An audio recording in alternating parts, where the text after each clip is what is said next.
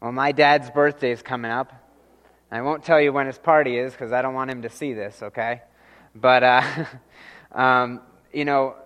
as I think about my dad, one really strong memory comes to me. When I was a child, I was probably 6 or 7. And there were 4 kids in our house, so a lot of activity, a lot of going here, going there. But I remember this one time, he made it a point to just take me out, to hang out, to do some things. And, I don't even remember all that we did that night. But I do remember we were in the mall, and out of nowhere he said, "Hey, let's stop here at the candy store." Okay, we didn't do that in the Collins household, okay? We were like fruit and veggies kind of people, right? So to stop at the candy store, man, that was exciting, right? But, and we picked out these sugar-coated, gooey watermelon things. You know what I'm talking about, right? The half circles. Oh, man. Those are like my favorite to this day. And I think it's because of this, okay? But it was just amazing to me as a 6 or 7-year-old. And I remember after we bought it, we were walking away, we were, munching on our treat. I said, "Dad, why are you being so nice to me?" Like there was some ulterior motive, Doesn't when someone's good to you, right? When someone's kind to you, when someone shows goodness, it makes an impact, doesn't it? It kind of makes you think, "Oh man, there's something different going on. There's something that and kind of our cynical minds say, what's going on, right? What do they want from me?" But in truth, when you see that genuine goodness, you go, "Wow, where does that come from?" Right? Goodness stands out, doesn't it? So today, as we continue our series on the fruit of the Spirit, we're going to talk about goodness. And I mentioned last week that kind of the next couple weeks, to a certain extent, they cover each other, right? Kindness and goodness, you go, "Oh, automatically, yeah, they're kind of the same thing. We could have just consolidated them and gone right to faithfulness, But I think God has something very particular that He wants for your life tonight. And so we're going to talk about this idea of goodness. And it's not as easy to come by as you might think, and really it's a bigger deal than you might think as well. In fact, the Bible says that goodness has your eternity wrapped up in it. The Bible says that your eternity rests in goodness. That's quite a statement, right? And you may have a different perspective on what that phrase means. What are we talking about when we say that our eternity rests on goodness? But I want you to hang with me for a second, okay? Over the next couple minutes, we're going to talk about what that means. But before we do that, I want to look at what most people think, and maybe even some of us think about goodness. What is goodness all about? Often we think of it as a set of deeds, a list of good things that will, if I do them, mean that I'm a good person. So we really try our best to check off that list. The problem is that we write our own list, right? Isn't that true? Whether it's based on our own experiences or our conscience or our emotion or even societal conventions, right? Basically what everybody else is doing. We kind of formulate this idea of, okay, these are the things that I'm supposed to do, and these are the things that I'm not supposed to do. But the amazing thing that happens is that when I take my list and I put it up next to your list, wait, these don't match up, right? And even if we go outside of our cultural norms, man, it's even more different, right? So what in the world, if our list is supposed to be the thing that brings about eternity, if our eternity is dependent on a list, I better get the right one, right? And then I realize, as I look at that list, not only are you not following my list, but I'm not even following my list. Even those things that I say, okay, these would be good, but I don't want to do it, right? If our eternity depends on getting that list right, I better make sure I have the right list. Goodness is a bigger deal than we think. But goodness isn't about lists. I don't know about you, but that's kind of a relief, okay? Because I've seen some pretty long lists. We often think of it like this. If I do good, I'll be good. But the Bible says, God's Word says, if I am good, then I'll do good. And really, in truth, that's a world of difference. In Matthew chapter 7, verse 17, it says, "So every good tree bears good fruit, but the bad tree bears bad fruit." I have this weed tree in my yard, and I don't know, I guess it's probably just because I'm lazy, right? But initially, when I was mowing, I just mowed around it. I just figured, you know what, I don't want to mess up my blade, I'll just mow around it. And then it got bigger. And then I thought, well, maybe I'll cut it down, with my clippers, but then it got too big to cut down. So I just kind of left it, right? Now that's silly enough, but if I went out there and expected to find apples on that tree, that'd be ridiculous, wouldn't it? I mean, we all know that tree is not going to produce good fruit, because that's not what it was intended for. As we talk about the fruit of the Spirit, it's less about the fruit and it's more about the source that grows the fruit. Listen to Matthew chapter 12, verse 35.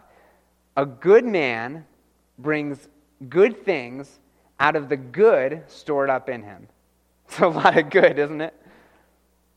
"And an evil man brings evil things out of the evil stored up in him." That's true, isn't it? The verse right before it says, "Out of the abundance of the heart, the mouth speaks." Basically, it's saying, what's in here, you're not going to be able to keep it in, okay? It's going to come out. Out of the abundance of the heart, the mouth speaks. These verses speak of the very core of that tree, right? It speaks of the very core of who we are.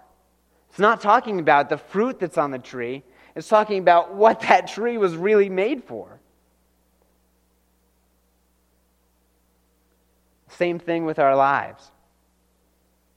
If at the core of who we are is not good or goodness, fruit is going to be sorely lacking in our lives. Isn't that true?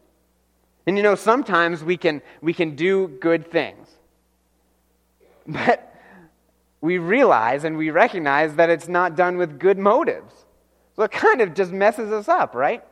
So even when we accomplish a good deed, the heart is kind of messed up.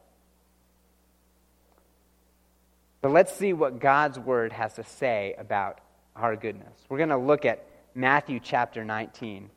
Matthew chapter 19, and we're going to start in verse 16. Remember last time we talked about how God turns conversations on their head, right? We saw this story of a hero, and he was also a Samaritan. That doesn't happen, right? Jesus was taking that idea of not only is a Samaritan my neighbor, but he's also the good guy. He's also the one who did what you wouldn't do. And he's kind of catching us off guard, doesn't he? Pat answers, Sunday school answers, they don't seem to work out the way that we planned when we're talking to Jesus. Because we want Jesus to see, oh God, I know these things, I'm good. But Jesus goes, let's look at the heart. Let's go deeper. And it's not to make us look stupid. It's not to make us look foolish. He does it to reveal truth in our lives, to reveal who He is. And He's doing it for you. And in Matthew 19, Jesus challenges our view of this goodness list. He proclaims Himself to be the definition of good. Jesus is the definition of good. Look at verses 16 and 17 in Matthew chapter 19. And someone came to Him and said, "Teacher, what good thing shall I do that I may obtain eternal life?" And he said to him, "Why are you asking me about what is good? There is only one who is good. But if you wish to enter into life, keep the commandments." It's interesting to me. This man is a lot like us. Says, "Okay, Jesus, I've heard of your reputation. I heard that you're the one handing out eternal life here. So give me the list. What do I need to do? What are the requirements? Because I really want eternal life, I want to live forever. What boxes do I need to check? What good thing do I need to do to obtain," really he's saying to earn, eternal life? And he's actually not trying to be disrespectful. He just thinks he's prepared for whatever Jesus might want him to do. He's saying, "Okay, I'm ready for this. I'm geared up for this. I got all my bases covered here. I think I'm good. Let's take the test." And Jesus says, hold on. Let's start from the beginning. Let's define our terms here. What is good? It says good is defined by who God is. That's what Jesus says. There is only one who is God. And you'll notice that even in the translation, it comes across as it's capital O, capital O-N-E. That's one, right? Okay? So it's referring to God. So he says there's only one who is good. So if I started out tonight and I said, "God is good," I would expect you to say, "all the time," right? And if I said, "all the time," you would say, right? And we just say that, right? But there's so much truth to that. And Scripture continually points to this truth. Actually, it seems to be a given about God. His goodness, like his very existence, isn't really ever defended. It's not like there's a whole thesis at the beginning that says, "Okay, let's think about this. There was nothing, and then, well, where did God come in?" No, it says, "In the beginning, God," right? So in that same way, his goodness is kind of just simply put out there as a reality of who he is. Listen to what attributes or characteristics one Bible scholar includes when talking about the goodness of God. It's a long list, okay? Holiness, righteousness, justice. That speaks of the goodness of God, right? Of the rightness of God. But also genuineness, veracity, which is truthfulness, faithfulness. God is these things. His goodness is incorporated into these things. Benevolence, grace, and mercy. See, so many of the characteristics, the attributes of God are wrapped up in this blanket of goodness. When we speak of God's goodness, we're speaking of these other things as well. It's what true goodness looks like. It's how it's defined. It's bigger than that, though. It's bigger than I thought. His attributes are often referred to as perfections. Okay, when I look at my life, I don't have a list of perfections, okay? Like, I have a list of things that I'm sort of good at, and I'm sort of okay on, and maybe I have covered, but I don't think any of them I could say 100% I got this down, right? Is that true for your life too, or am I the only one? Okay, good. Okay. So these attributes that are called perfections, they talk about things that are 100% true of God. And not just 100% true of God on Tuesdays, okay? They're true of God at all times. I don't know about you, but that gives me confidence. He doesn't change, right? He will always make the right decision. That in Him is complete justice. That's good to know, isn't it? In Him is genuineness and dependability. In Him is pure mercy and grace. The psalmist trusted Him. He said in Psalm 27:13, he said, "I would have despaired. I would have given up unless I believed that I would see the goodness of the Lord in the land of the living. He had confidence that God knew what he was doing because he was good, because he is right, because of all those things, because of his mercy and grace. I hope that amazes you. Because there is nothing good, nothing beneficial, nothing right that is missed from God's character. There's no slip-ups, there's no oversights. There's just amazing goodness, amazing righteousness when we look at God. And everything that comes from God is good. It's right. You see, God's goodness isn't defined by actions or deeds, but it's merely a demonstration of his goodness. Psalm 33 verse 5 says, "The earth is full of the goodness of the Lord." We see the goodness of God emanating out from him. It affects everything that we see. James chapter 1 verse 17 says, "Every good thing given and every perfect gift is from above, coming down from the Father of lights." Now, when we look at Genesis, right, when we look at the creation story, after he creates, what does he say? And it was good. Wow. And then, when he made us, when he created us, he said it was very good. I don't know about you, but that makes me kind of thrilled, right? When God says something's good, that means it's pretty amazing. That's the God we serve. We are a demonstration of his character. Does that just kind of... We're supposed to be a demonstration of his character. In this conversation, Jesus wasn't just making a correction in linguistics. You know, he wasn't just saying to this man, "Now remember, only God is good. Now, lesson over." He was saying, "Man, do you really know how good God is?" But he was also saying that he was in fact claiming to be God. In parallel passages, in Mark chapter 10, verse 18, and Luke 18, verse 19, you might be able to see it more clearly, but some versions actually in this passage include the phrase "good teacher." So when this man comes up to Jesus, he says, "Good teacher, what good thing do I need to do to obtain eternal life?" And Jesus says, "Who are you calling good? You know there's only one who is good but God." Only God is good. He's kind of saying, are you saying what I think you're saying?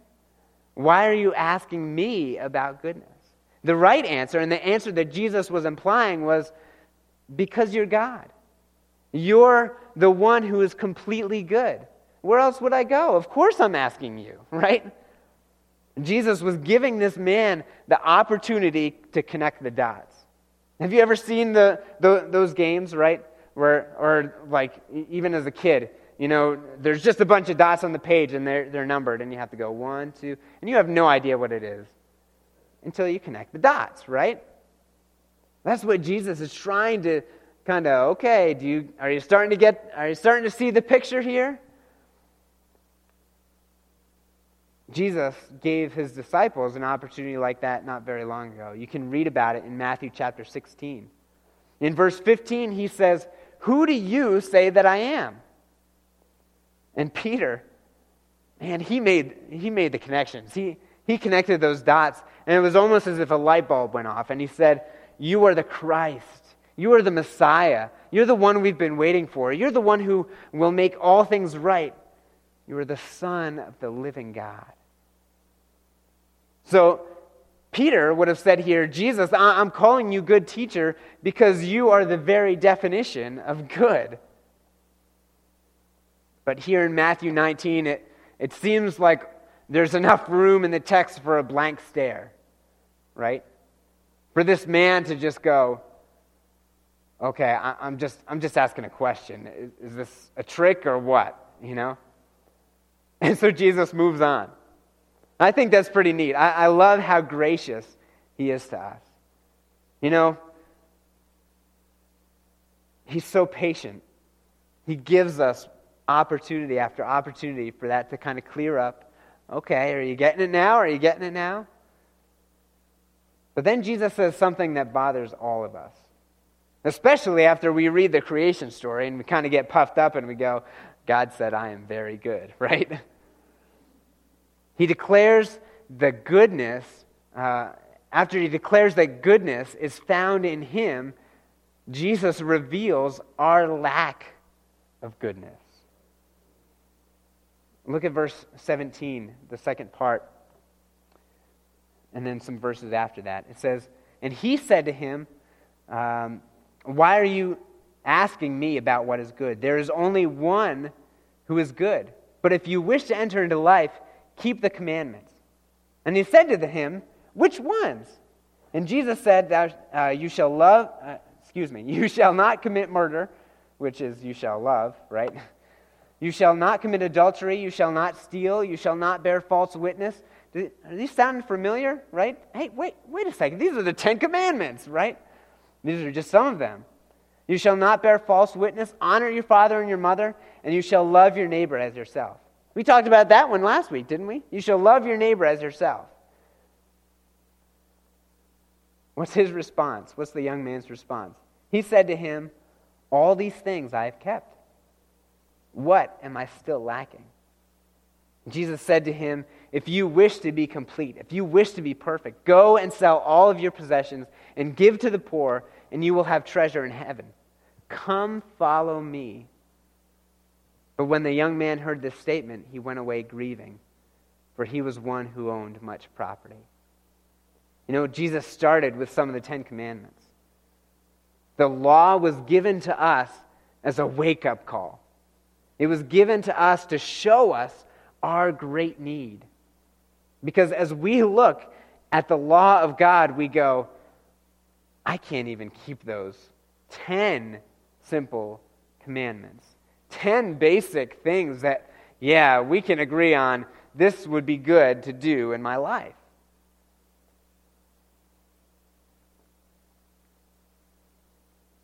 I can't keep those. So forget about the 100% thing, right? I can't even do like 50. I'm a failing grade if I look at it from a school perspective. We are nowhere near being classified as good. And Jesus says, look in the mirror. He says, take an honest look. Okay, here's my law. Take a look. And what does he say? What does this man say? Oh, I've done these things from my youth. I'm good here. You know, I got these 10 Commandments down, man. I study them in school, and I do all of them. I was a good boy. I grew up in youth group. I did all the things that people expected me to do. What's lacking? Did I miss something? You know, am I good? Do I get eternal life now? Or, you know, because I'm busy.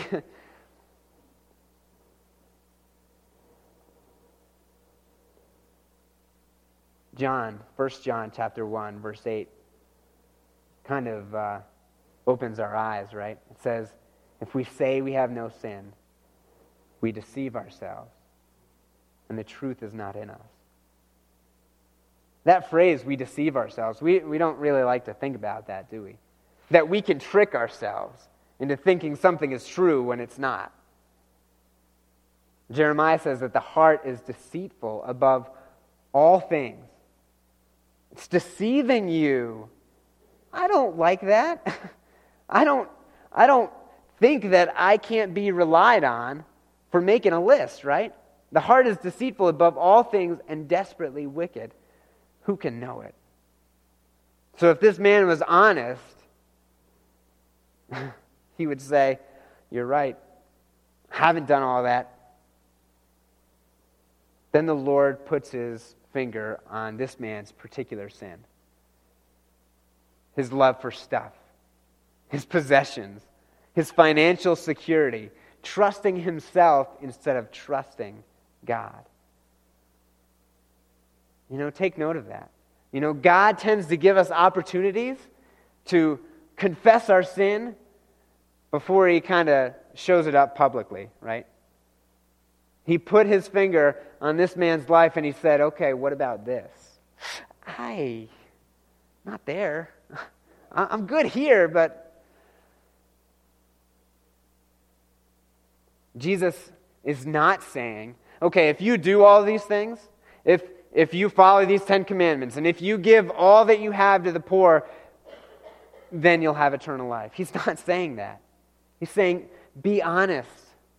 You're not even close to the perfection of God, to the goodness of God. This man refused to do that. He refused to admit his need. So let's be honest for a second, okay? No false pretenses, no masks. What about you?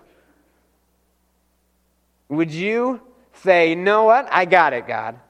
I see in my life, I've been doing pretty good. I've been keeping these commandments. I've been, going along this road. I mean, I'm not perfect. Oh. The Bible says that all have sinned and fall short of the glory of God in Romans 3:23. We can blame Adam all we want. And to a certain extent, rightfully so. But this verse holds us accountable.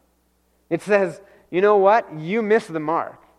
We missed the mark. All of us missed the mark. Not only did we miss the mark, but we didn't even hit the bale of hay that the target was on. Right? We were nowhere near it. And we shoot the arrow and we say, oh, see that? That was good. That was awesome. That was right on. And then we look, if we're honest, we say, oh, I fell short, right? How did we get there? I mean, when God made us, He labeled us very good, right? So how did we go from that to, I can't even hit the mark?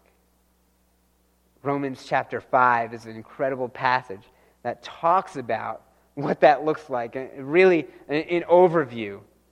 It says in verse 12, therefore, just as through one man, Adam, see, I told you he can take some of the blame, sin entered the world, and death through sin. And so death spread to all men. It was like a disease. Oh, because all sinned. It's back to us again, right? Our sin kind of rots out our tree. And you know what? No one would expect fruit from it. No one would expect good fruit from a dead tree. And in fact, the person who is trusting in their own list to kind of, okay, here's some fruit. I'm going to take this apple and just put it on my branches, right? He says in Jeremiah 17, verse 5, that that person doesn't even know what goodness looks like.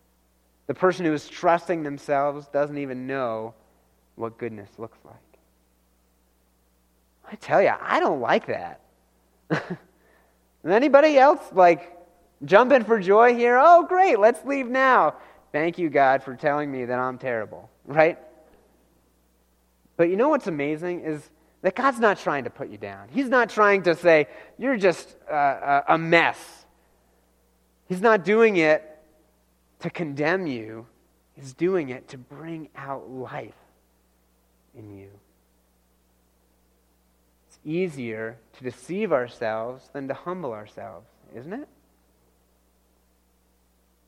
Have you ever seen the Lorax? My kids are in this Lorax mode. I mean, it's crazy. Okay, so this one guy, he's called the Onceler, and he's cutting down all the trees in the forest, just messing everything up, and then he starts singing a song. It says, I'm tempted to sing it, but how bad, and he says, can I be? How bad can I be? He says, I'm just doing what comes naturally. How bad can I be? And everybody is looking at the screen, and my kids, when there's no trees on the hill, they're going, right? The answer is, you can be terrible. We can deceive ourselves, can't we? And this man in Matthew 19 refuses to humble himself. He refuses to acknowledge that he couldn't earn eternal life. But it doesn't have to be that way. God's grace, he shows grace to the humble. You know, the man on the cross that was next to Jesus said, Jesus, save me. What did Jesus say? It's too late. You don't have enough time. You know, maybe you could make things right with your mom, with your dad, with your family, with the people you offended. That's not what he said. He said, today you'll be with me in paradise. He said,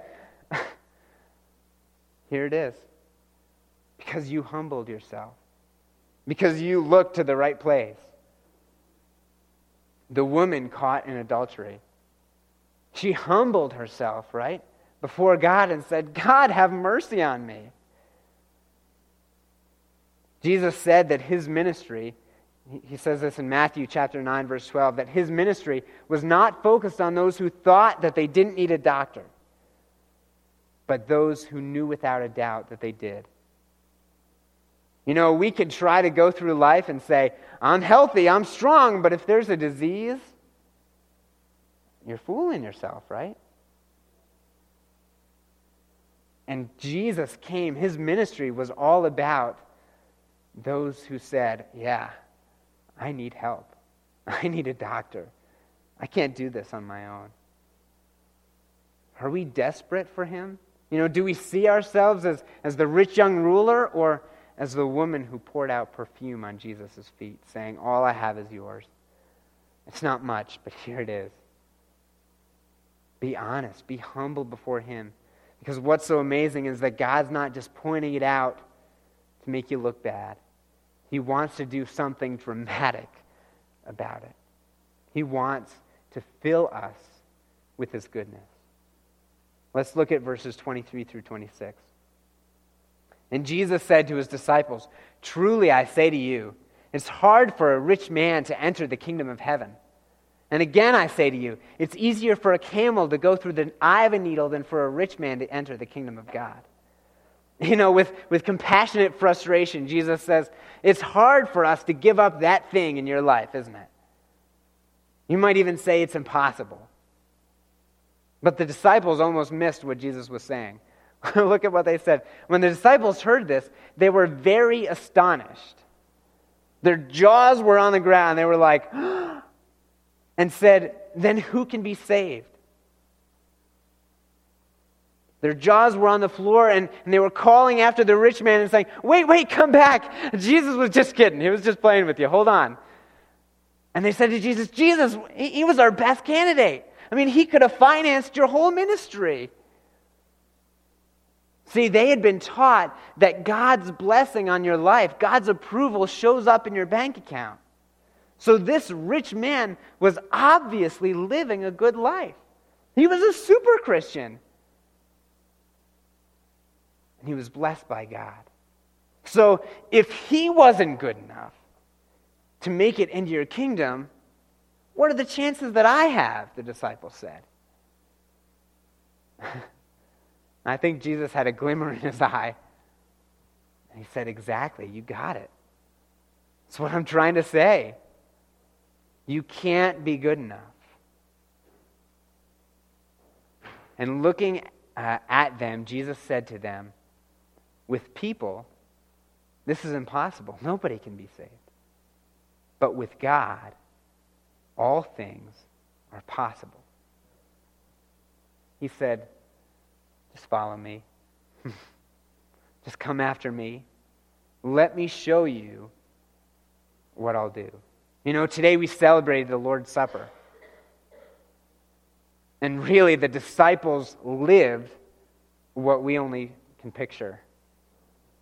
They saw Jesus being crucified, being beaten, being scorned, being rejected. And what could they do? They were powerless. And then they saw the mighty power of God when Jesus was raised from the dead. I can't do that. I don't know about you. And Jesus is saying here, wait just a second. Let me show you. I'm going to change you. I'm going to fill you with my goodness. in Romans chapter 5, verse 17. That same passage that talked about Adam's sin and about our sin. It says, in verse 17, for if by the transgression of one, Adam, if by the transgression of one death reigned through the one, much more those who receive the abundance of grace and the gift of righteousness, these are aspects of God's goodness, they will reign in life.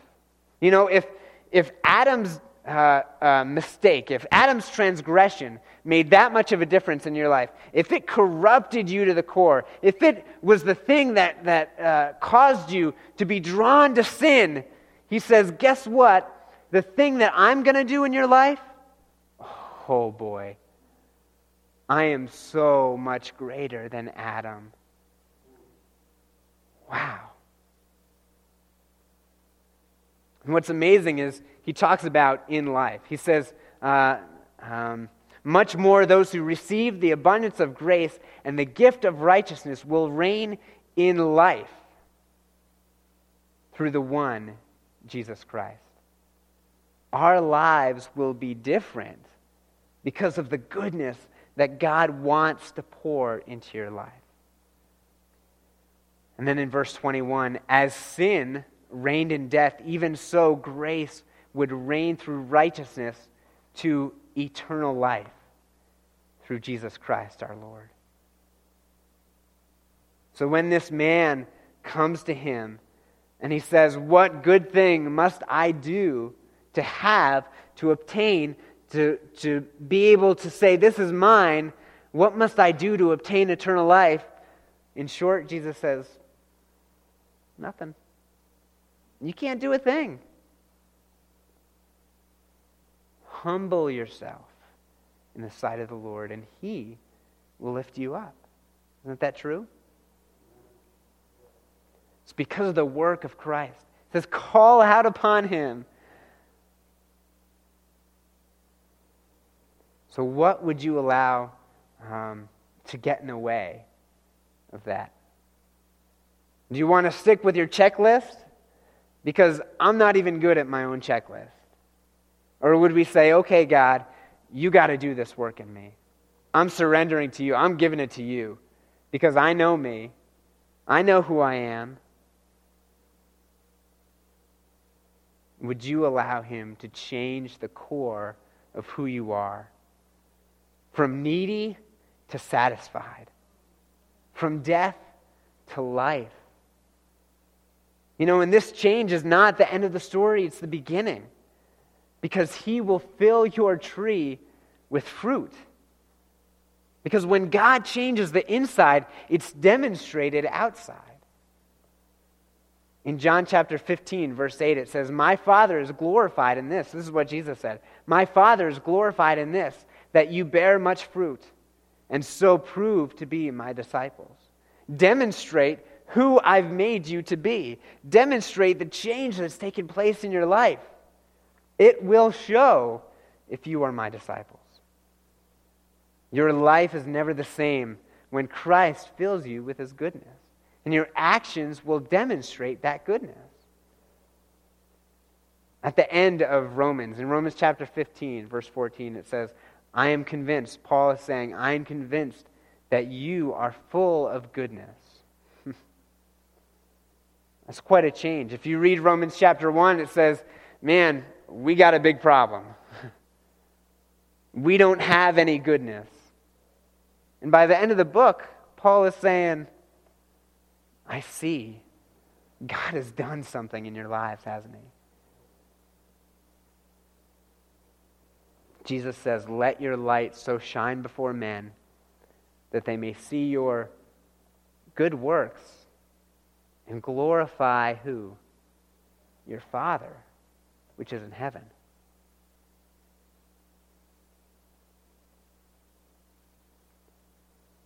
Read the book of James, right? That balance between faith without works. Faith shows, right? So when someone looks at your life and says, man, you're such a good person, be sure that they know, no, I'm not. If you only knew.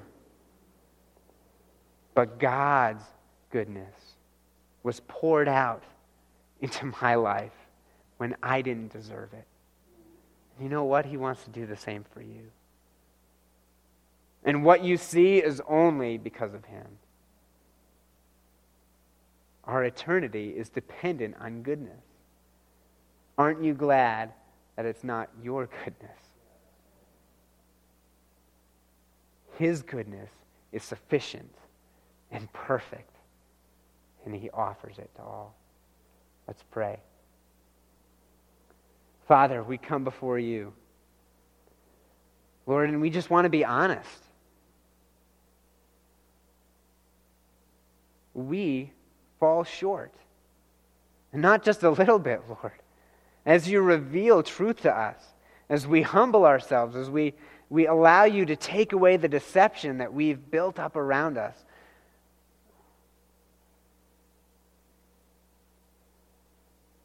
show us our great need for you. Lord, I thank you that you didn't just say, you got a problem, fix it yourself. You gave us Jesus, the Son of God, to be a sacrifice, to take my place on a dead tree so that new life could spring forth from my tree.